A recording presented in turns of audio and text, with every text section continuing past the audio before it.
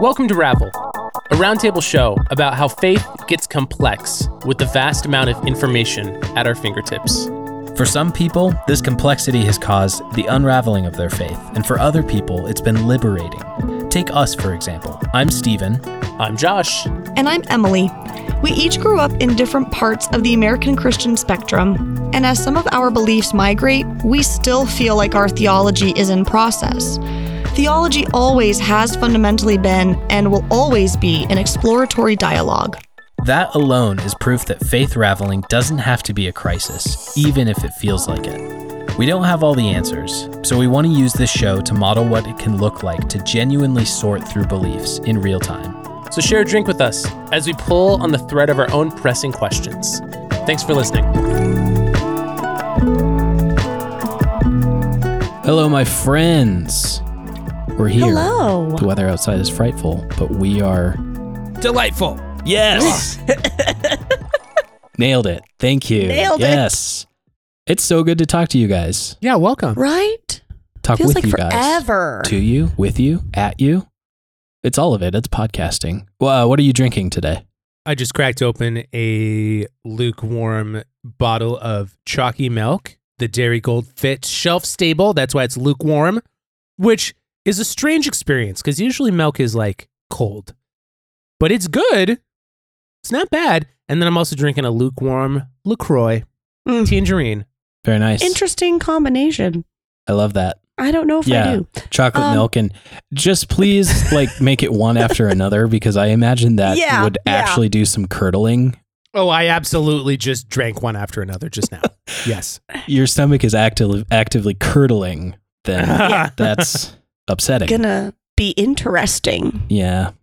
Emily, what about you? I have a nice can of Diet Pepsi, and before you go hating on me, it was literally the first thing I saw when I opened the fridge here at the church. So no hate. In what some world do you think hate would come from us over Diet Pepsi? Some people would be like, "Oh, Diet Pepsi, that's got so many cancer, inducing." And I'm like, I get that. Okay, I get that. I'm parched and I needed something. First thing I grabbed. So don't be hating. It is a refreshing beverage. So, and it's, is it my first choice? No. Am I going to be hating on it? Well, it sounds like it was, because it was the first thing you saw in the fridge. It was the first thing that I saw, but it's not always my first choice. My go-to is not a Diet Pepsi, but I'm also not going to be like, ugh, Diet Pepsi, F off, It's not me. I am cozied up with a steaming hot mug of Yogi's Egyptian licorice tea with a generous dollop of Montana local honey. Just trying to get cozy. You've been on that one. Yeah. Yes, he has. Yeah. Mm-hmm. It's been so good for recording an audiobook. I got to tell you, I bet. Yeah. It works some wonders. All these spices and herbs and stuff. Helping with the throat. Warming the throat. All of our beverages are different temperatures today. That's true. How fun is that? They are. And despite that, our drinks were bought this week by our newest patron, Scotty. So shout out to Scotty. Thank you so much. Thanks for supporting. Cheers, my friend. It is my turn to bring an episode. And to be honest, I didn't really let that sink in with me until about 3 minutes ago. That's the way to do it. Decide what you're going to do after the episode starts. That's my plan every single time. Yeah. So I'm going to call it kind of a two-parter. Because normally we do this on the bonus feed that we release to the patrons. And maybe this will take a different tone or flavor because this is more out in public.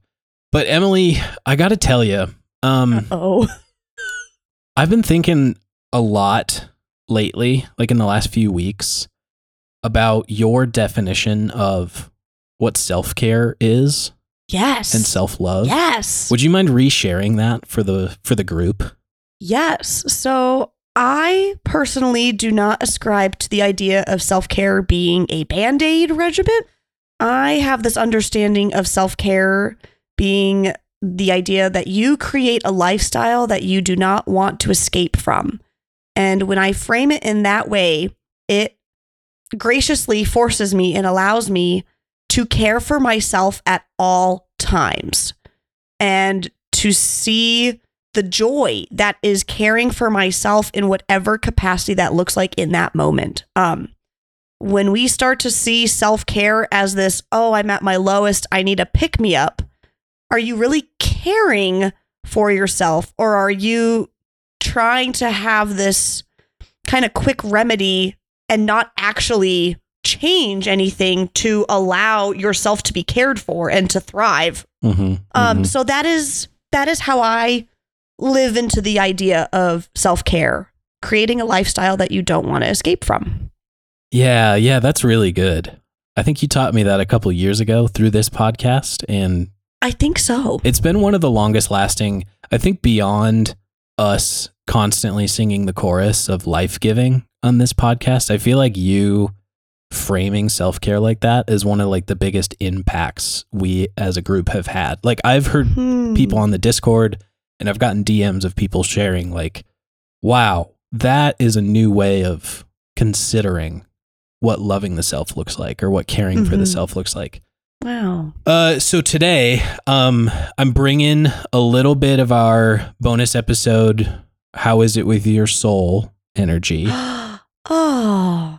But I'm also looking at my notes here, and I'm looking at my notes because, again, I forgot it was my episode until moments ago. So, and I'm looking at my notes, and I want to interrogate the idea of exile in the story of Israel, in the story of the Bible, in your own stories, in our own stories, because I've kind of been grappling with the feeling that I've kind of woken up to a life and many circumstances that I do want to escape from. So where do we start when we realize that we're in a place that we feel like we don't belong because it doesn't feel aligned? And that feels like exile to me. Sure. Yeah. So I guess to kind of start, how have you guys connected with the stories and the idea of exile, like growing up in Christianity or in the church? I have to really sit with that for a minute. Yeah. I don't feel like in the American church, it's really part of the story that we learn how to grasp well. Like, it's not something we return to because, at least through my childhood, we've kind of been accustomed to being kind of on the top of the cultural, like we're king of the mountain a little bit, you know?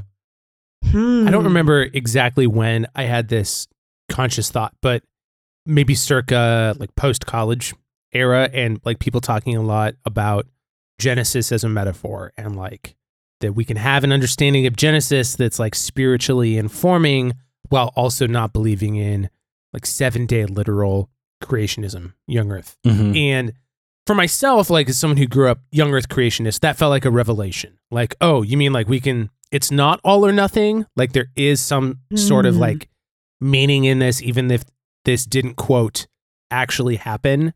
And at some point along the way, I don't remember when, I had the thought of like, well, oh yeah, if Genesis can be metaphor, what if Exodus can also be metaphor? And I remember thinking about that a lot. And I think in the last couple of years, as someone who hasn't been going to church, I think I've like thought about that story kind of like at a low level consciously in the back of my mind the last couple of years. And not that the Exodus story is my story, but to your point about exile, I think it's a really interesting idea of like, what does it mean to be exiled? What does it mean to be exiled from a community? Yeah. Can one person be in exile, or is the community in exile? And I also think that that's paired really interestingly with this mindset that I've seen in churches before that can both be explicit and implicit, that you should or you do kick people out of churches for like whatever it is. And I remember, man, I was just talking to someone the other day about this. I remember being on one side of the church pew, as it were, and watching people either leave voluntarily or like hearing about circumstances where people were forcefully like asked to leave church for some reason, morally wrong or not. Mm-hmm. And I remember thinking like, this can't be the way. Like, we're supposed to reconcile, and this is the opposite of what the church should do. This is unjust. And like, like totally wanting to call for the opposite of it, like calling for inclusion and stuff like that. Mm-hmm. And then like now being on the other side, where Stephen, I think like you and I are in a similar-ish spot when it comes to church, like me now being on the other side of the pew of like not wanting to go to church and having like a very different experience of like, oh, I don't think if people came after me and were like, I want to reconcile you to the church, I don't think I would be super into that, actually. Like not so like interested. Yeah. So like in some ways there's this, and not that those are the same exact situations, but like I'm reminded of the kind of like in-group, out-groupness that's like really similar in the Exile example and the like, I don't go to church or I don't go to that church anymore example. Yeah. And I'm also not quite sure what to do with that, but it's a really interesting experience. Yeah. Is that where you're going with this? About like not going to church or like a people in exile from church kind of thing? Yeah, a little bit. I mean, that's certainly been part of it. To be totally honest, I have just had like a really shitty week, and my mental health has been so low for a period that feels like longer than like it's not a bad mood. Yeah. And I think like interrogating that with my therapist and kind of working through stuff, you know, in my marriage and just like also just sustaining my life around the house and at my job and around my creative projects that normally give me so much juice and so much inspiration. See that recent episode. It all just tastes like a flat LaCroix right now. I've caught conscious thoughts like in the last week or so that were actually basically like, this would be easier if I had a church, or even this would be easier if I believed the way I used to. And that feels so lonely. And again, kind of re-invoking Emily's framing of self-care is like, I'm just kind of in a moment, you know, be it because daylight savings has ended and it's the dark times, as I call it. I wake up and it's dark, and I go to work and it's dark, and then I leave work and it's dark. It's like, I only see the sun on the weekends, or if I intentionally like take a walk in 20-degree weather in Montana winter, you know? So that's certainly part of it. But yeah, there's just like both a weariness and kind of a loneliness in my bones lately. And kind of dwelling on Exile, especially the way, I mean, Exile is, I have to claim it just as like one of the main themes of the Hebrew Bible. Yeah. It's like part of Israel's identity is that they are the people who get exiled multiple times, but that they always have the God to like rescue them, bring them back, redeem them. Your question, Josh, about whether it's individuals who become exiled or if it's communities is an interesting one. I'm kind of tempted to say it's both and. Because I think of the singular experiences of like the prophets driven out and they're under threat of death, right? And they're alone on mountaintops and listening for the voice of God that they only hear in the whispers, you know? Yeah.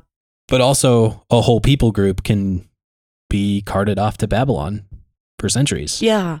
So, and I think maybe the word that we attribute the most for an individual experiencing exile would be ostracized. It seems, I think it fits better for an individual experiencing what is exile, but attributing it as being ostracized. Do you think someone can ostracize themselves? Yeah, totally. Yeah. Yeah. I've kind of been dwelling on that question for a while. Yeah, I think so, completely. Yeah, especially when you think about, you know, I think about children, and I think about when children are taught from an early age, repeatedly and consistently, they're not good enough, there's something off about you, you're a weirdo, and you start to take that on yourself. I believe it is very much possible to then for yourself say, yeah, I don't fit in. Like, I gotta vacate this area of myself or around other people. Like, I cannot be this because of these things. And I think it's very capable for people to experience that. Absolutely. I mean, like in some ways, I guess to bring it back around to like the church example or the church idea, I feel like I guess I ostracize myself from the church. But also, I'm very convinced that that was a wise move in the interest of psychological and spiritual safety as well. Yeah, like I think somebody, and I think all the time, I think people decide that they are not welcome anymore or that they don't want to be a part of a group anymore, whether that's religious or employment. And honestly, I think a lot of it's inexplicable, like whether it's self-driven completely or community-driven or both. I think regardless of where it comes from, it happens. And I do think it is possible for people to experience liberation from exile, either on an individual level or a community level. I think about like today, I had a woman who is a member of our church, but she has not been attending church. She's had a lot of spiritual, I'll say spiritual torment in some theological teachings of the United Methodist Church. And she's really struggled with that. So she has not been physically attending church. And I just saw her today because she had to pick up something from me that I did for her. And she was telling me how she's starting to feel like she can welcome herself back into this space. Wow. She felt this urge to leave. Like she, in a way, felt herself and outside forces were pushing her out. And this was years, like, 2, almost 3 years ago. Yeah. And she's now in a place where she feels wow. She is working at herself, where she is inviting herself back into the space, regardless of what the church is teaching. I see that as being a very powerful tool in self-care, that of itself. And it was a really lovely conversation that I had with her. And I was really like, she left. I saw her walking away and going down her street because she lives only like 2 blocks away. And my heart was just like on fire. Like I just felt this immense feeling of joy and like gratitude in this idea that someone can control in a way their own exile. Like it wasn't an exile where someone in power is taking over and forcing a minority out. This was an exile on like a spiritual level that she determined she was done with, and she liberated herself. And I loved that idea. I thought that was very powerful for her and for her experience. I think the liberation angle is really interesting. To me, what that says is that the solving of an exile or a conflict is not always and not usually returning to the thing that you felt you didn't belong to anymore. Mm-hmm. Like, sure, certainly it could. Like, maybe you could return to a former employer after they fixed their shit. Or maybe you could return to an old church after they fixed their shit. Like, and not that that's like not a possibility, but I think for most people, it's not the future. Like, I think for most people, their quote unquote reconciliation is more of a liberation. Yeah. But Stephen, I relate to you on the like the downward dogness of the soul of it all. Put that on a bumper sticker. Oh my gosh.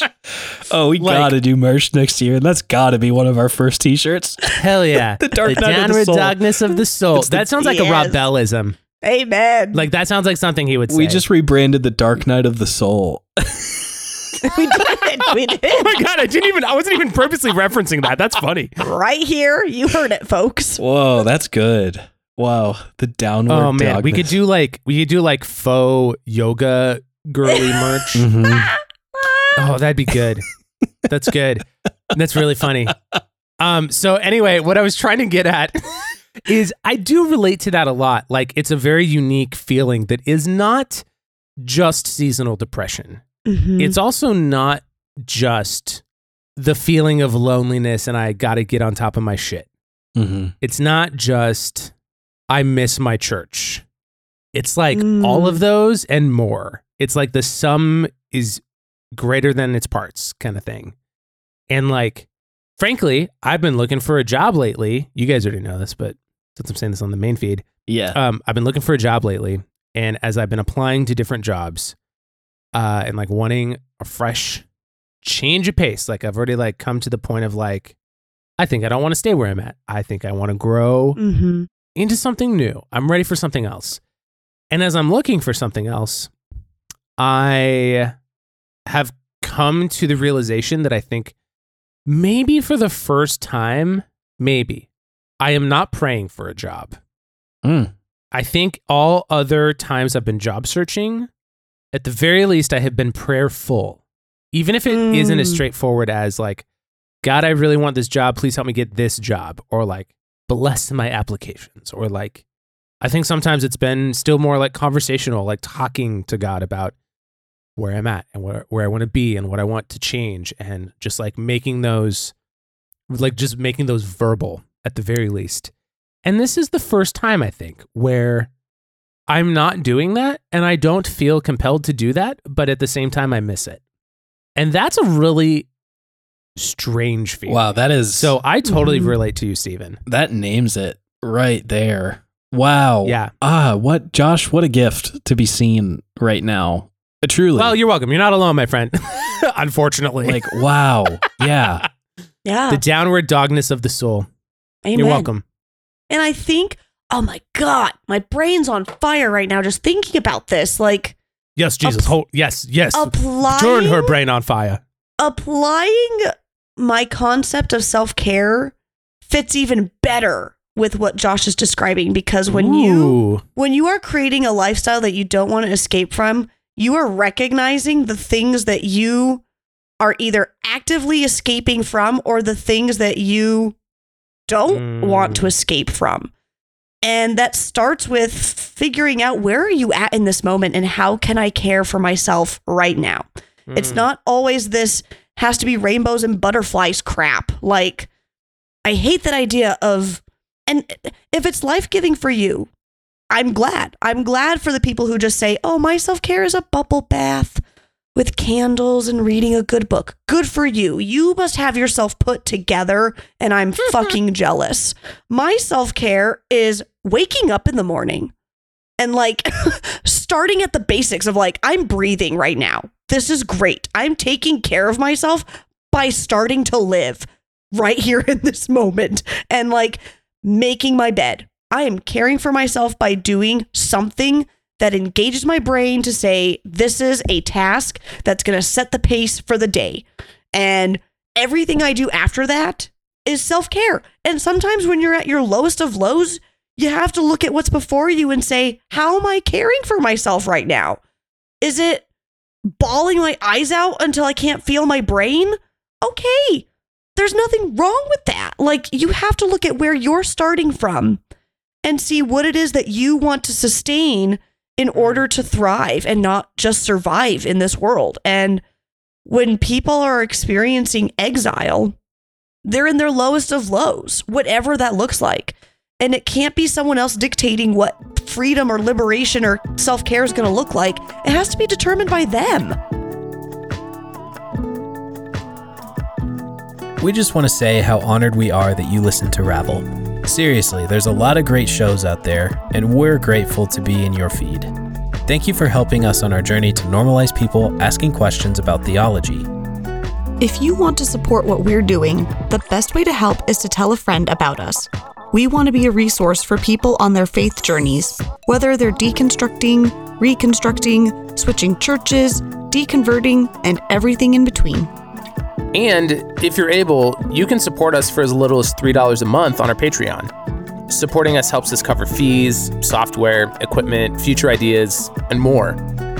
For all of you church finance skeptics out there like me, don't worry, we're keeping an open book for transparency. For our supporters, we've built an online space where we can be together. We know it can be difficult to ask questions about our faith, so we want to make that more accessible, comfortable, and normal. We're using an app called Discord, where you'll get private access. You already know us, and we'd love to get to know you. Thank you to everyone who's already supporting, and thank you to Louis Zong for the use of our theme music in full color.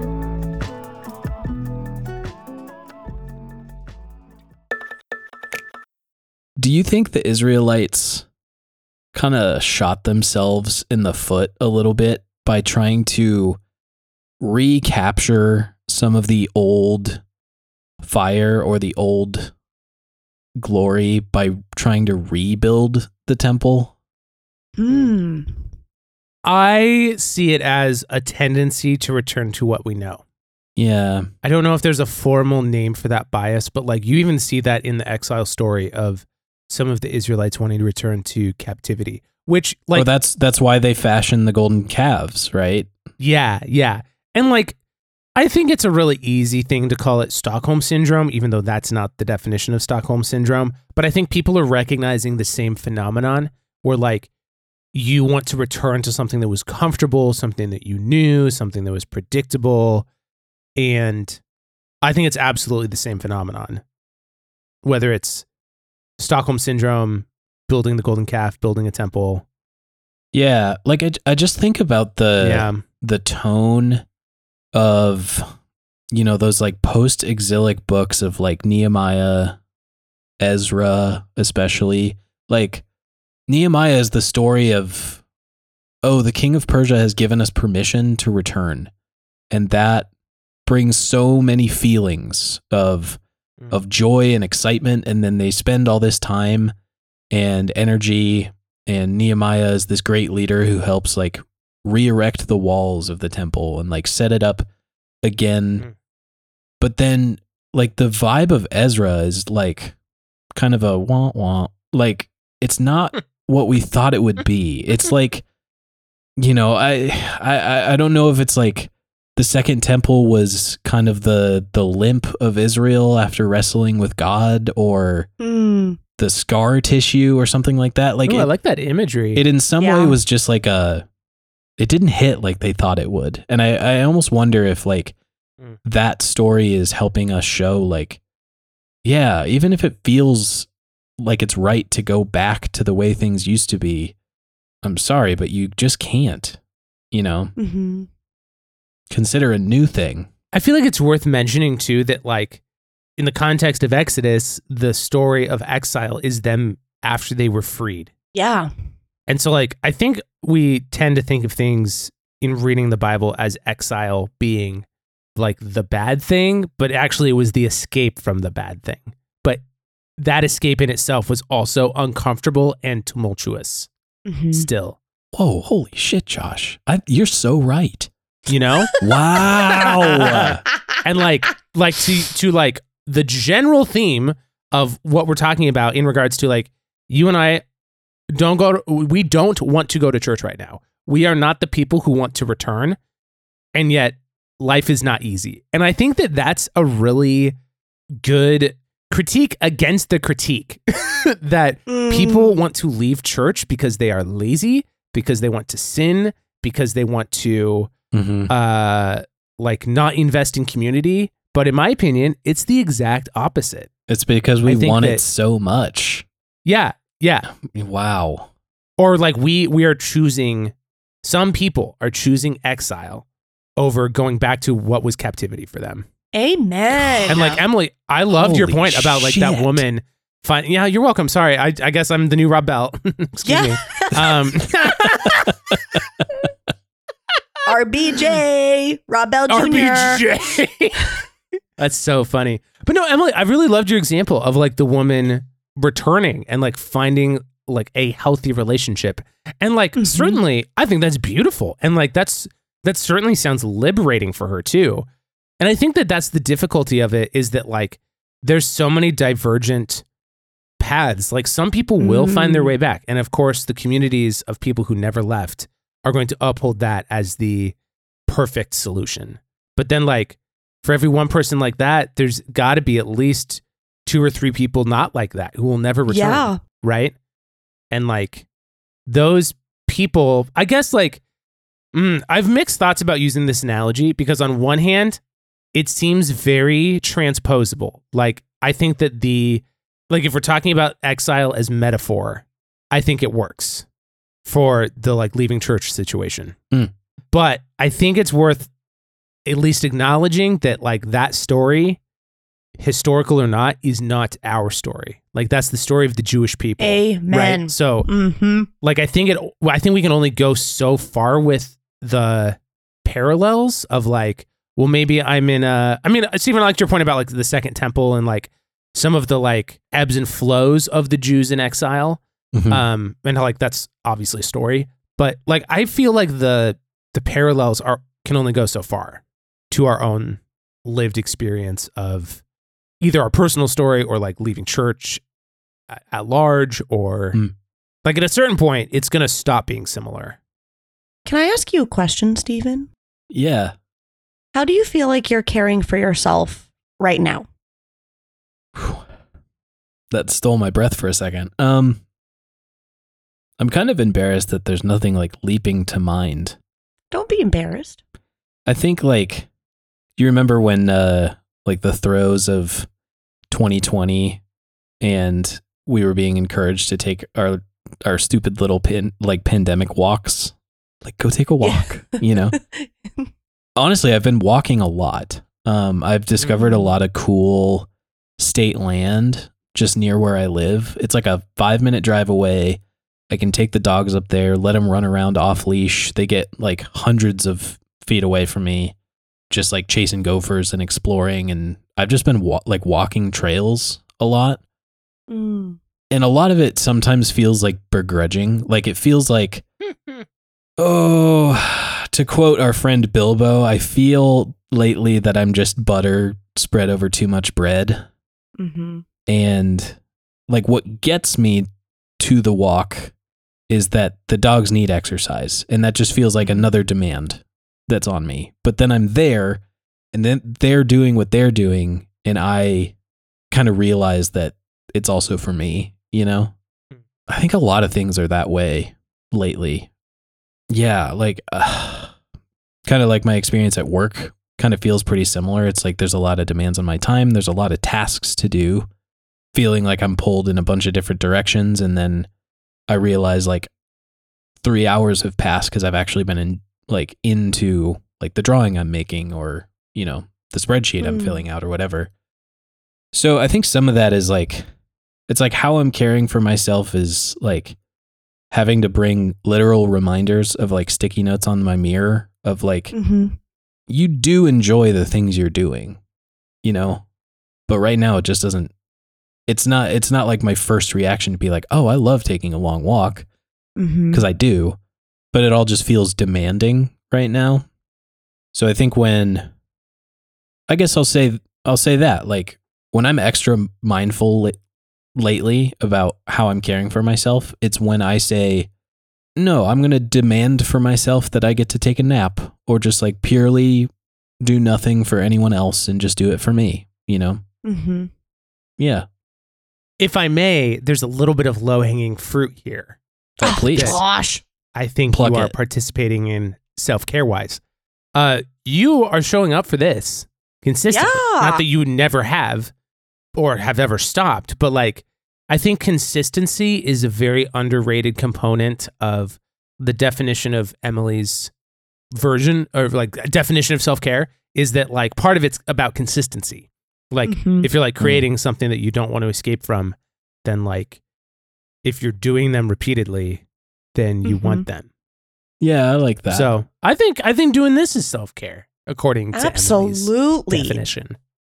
It's also one of those things where it's like, I don't want to be so, like, it's a really weird thing to experience.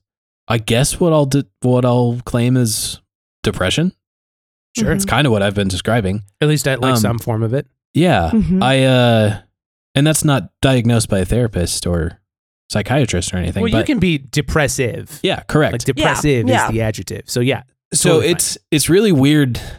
Man, this is going to get me back into all the episodes we've done in the past about like how fucking weird it is that we metacognate. But like, it's weird to be like, it's weird that my bones are like steeped in some sort of depressive episode, and to feel that fully in the experience and also have a mind that says, yeah, but we know that that's mostly a lie, right? Like there might be some truth in it, but we know that you enjoy making podcasts, and we know that you enjoy designing mugs for the Ravel merch store. We know you enjoy that. My mind is like in that mode, and yet the like felt experience in my body is just like nothing has flavor right now. Mm-hmm. Sometimes I think part of it is like creative ebb and flow. And then other times I think for myself, maybe it is a little bit of like seasonality. Mhm. And then other times I do think about it more spiritually, like kind of like your point about Exile. But honestly, I've like tended to not. And I'm curious for you if using the like framework of Exile, if it feels spiritual to you. Because it's like relating it back to a Bible story. Yeah, maybe. And or if it feels too spiritual to you. Well, I think the word leapt out to me on my notes at the beginning of this episode when I was kind of choosing how to guide this, because it's been something I've been thinking about ever since, episode 141. I announced, I'm putting myself in exile. Stephen has left the building. I don't belong here, as the prophet John Switchfoot said. Sorry, that was a beautiful letdown quote.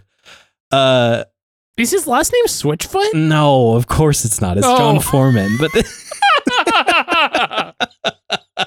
Yep, of course it is. I forgot about that. Yep. John Switchfoot. You know how you call him.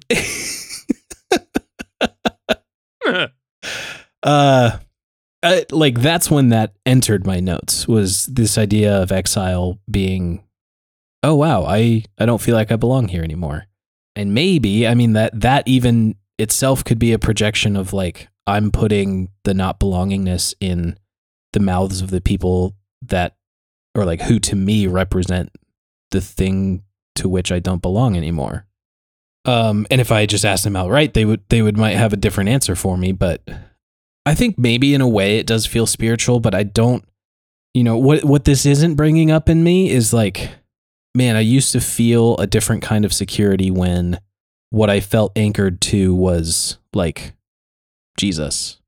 And now that I don't have that, well, damn, maybe I got that wrong. And what it's not bringing up, thankfully, thank you therapy, is I'm not spiraling into questions about what if I have this wrong and what if I'm going to hell because of it. Your question about whether it feels spiritual, I guess it feels spiritual in a sense of it feels all encompassing. I'm learning about myself lately that I'm not very good at like compartmentalizing the way people say a lot of men are good at compartmentalizing. And it's all related and it's all part of it. And I think that, whatever the source is, the watercolors have kind of bled over the lines. It's kind of like what you said about how it's not just this, it's not just A, B, or C, but it's somehow like a sum of A, B, and C is still something different than the sum of those parts, I guess. You know? Mm-hmm. And in that way, I guess if I'm framing spiritual that way, sure, this feels spiritual. I feel like there's a lot of ways we could read the Bible to get the answer we want. But in times of exile or times of what feels like transition to a new place, kind of the image I got of like exile is like exile are the dark clouds that you fly through when you take off from Seattle going somewhere else. And then eventually the clouds break and then the sun is like in full view, and the exile was the clouds that you just went through. Turbulent for sure, but brought you a new vantage point at the end of it. What do you think are ways that people have, or that you would harness the experience of exile for fruitful outcomes? Wait, say that again? Is there a way to kind of, I don't want to say engineer, Get through it and let it teach you what it's meant to teach you? I think like the argument in the Bible that I would make is that each exile of the Israelites was meant to teach them something about their identity as a people. So like whether a community is going through exile or in my case, an individual, how do you squeeze the lemon and make lemonade? You know what I mean? Yeah. I don't know. I'm struggling with like wording that properly. Emily, what do you got? I feel like I have an answer brewing, but I need more time to think. I feel like there almost has to be this complete awareness of what is transpiring. And sometimes we don't know what that lesson is until it's come and gone. Like, I don't know if that's the best answer. I don't even know if that answers your question. But I mean, I sometimes it's just really hard to know when we're caught up in emotion, when we're hearing outside influences. And I think there's just a lot of factors to consider. Not saying it's not possible, but I just don't know what exactly that would look like. And maybe, like I said, you really don't know until it's come and gone. I also think that I hear your point about like, how do we squeeze the lemons? I like that a lot, actually. I think that there is, I don't know exactly how to label it, but I think that it's short-sighted to think that there's always going to be a point. Like, sometimes you just go through it. Yeah, that's fair. Like suffering doesn't have a lesson to teach you, you know? Unless you want there to be.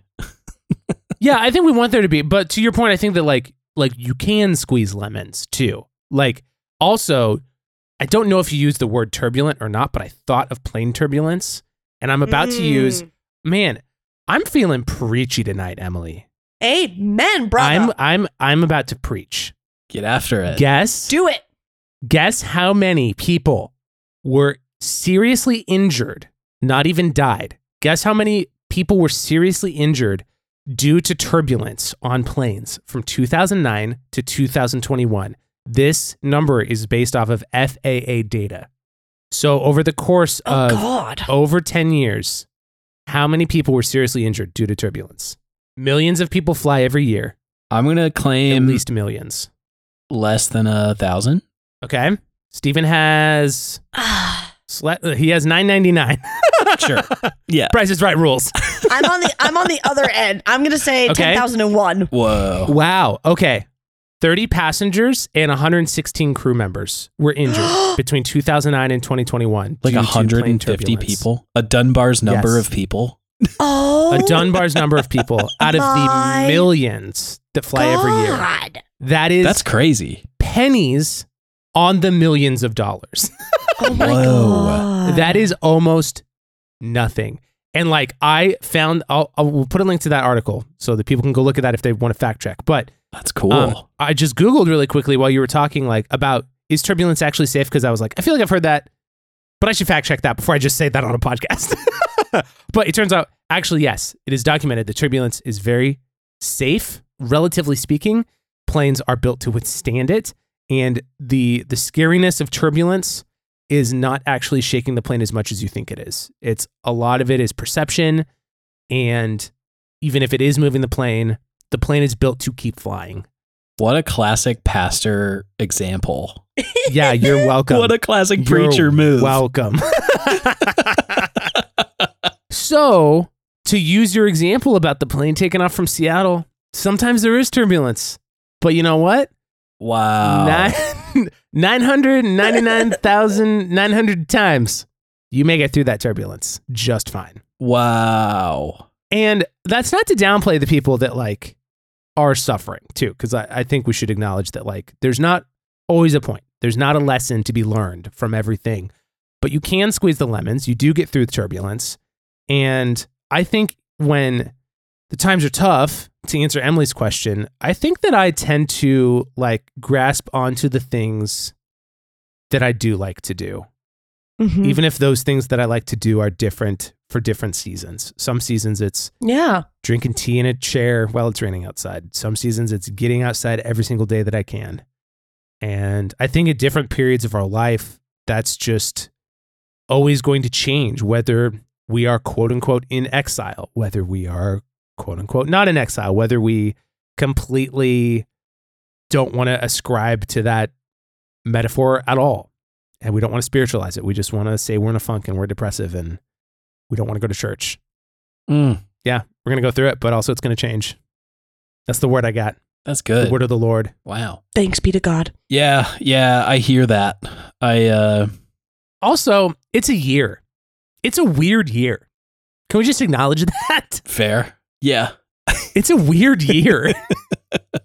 I don't know if we're never not going to have a weird year because it's been a weird last couple years, Yeah. but it's a weird year. Mhm. Well, Emily, I know things are going to keep changing, but we should probably end the episode. Stick with some consistent, Yeah. do what we always do. How do you want to land the plane? Ooh, I'm not a pilot. I didn't even think ahead on that one. I don't have my pilot's license. But if there's one thing that I do know about flying is that it's inevitable that you're going to reach a destination. It may not be the one you were intending. Sometimes you get on the wrong plane. Sometimes you have to take a detour and things do come to an end.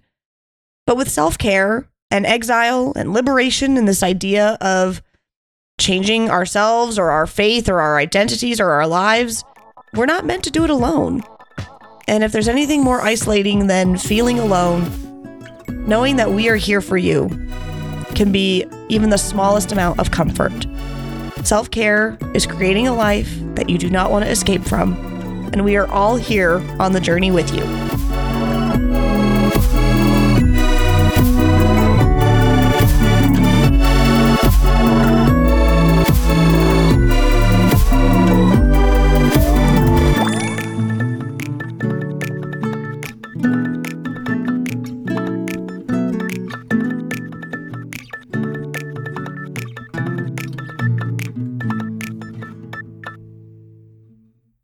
Okay, wait. I'm going to merge the two metaphors. Bear with me. God. There's more. Leaving church is like the show Lost. Was that it? That's it. We're on a plane. We crash. We're in exile. That's it. We are so lost. And we just got to deal with it now. Great. We just got to deal. We wake up one day, there's polar bears. There's a hatch. We don't know what that is. God didn't tell me this was going to be here. I got on a plane. Wow. Getting lost, I do think, is a classic human story. Actually. Isn't it? Like, though? I think that's the story at the heart of humanity. Exactly. Wow. There you go. Okay, I'm gonna write some things down now. Bye. Okay. Oh, bye.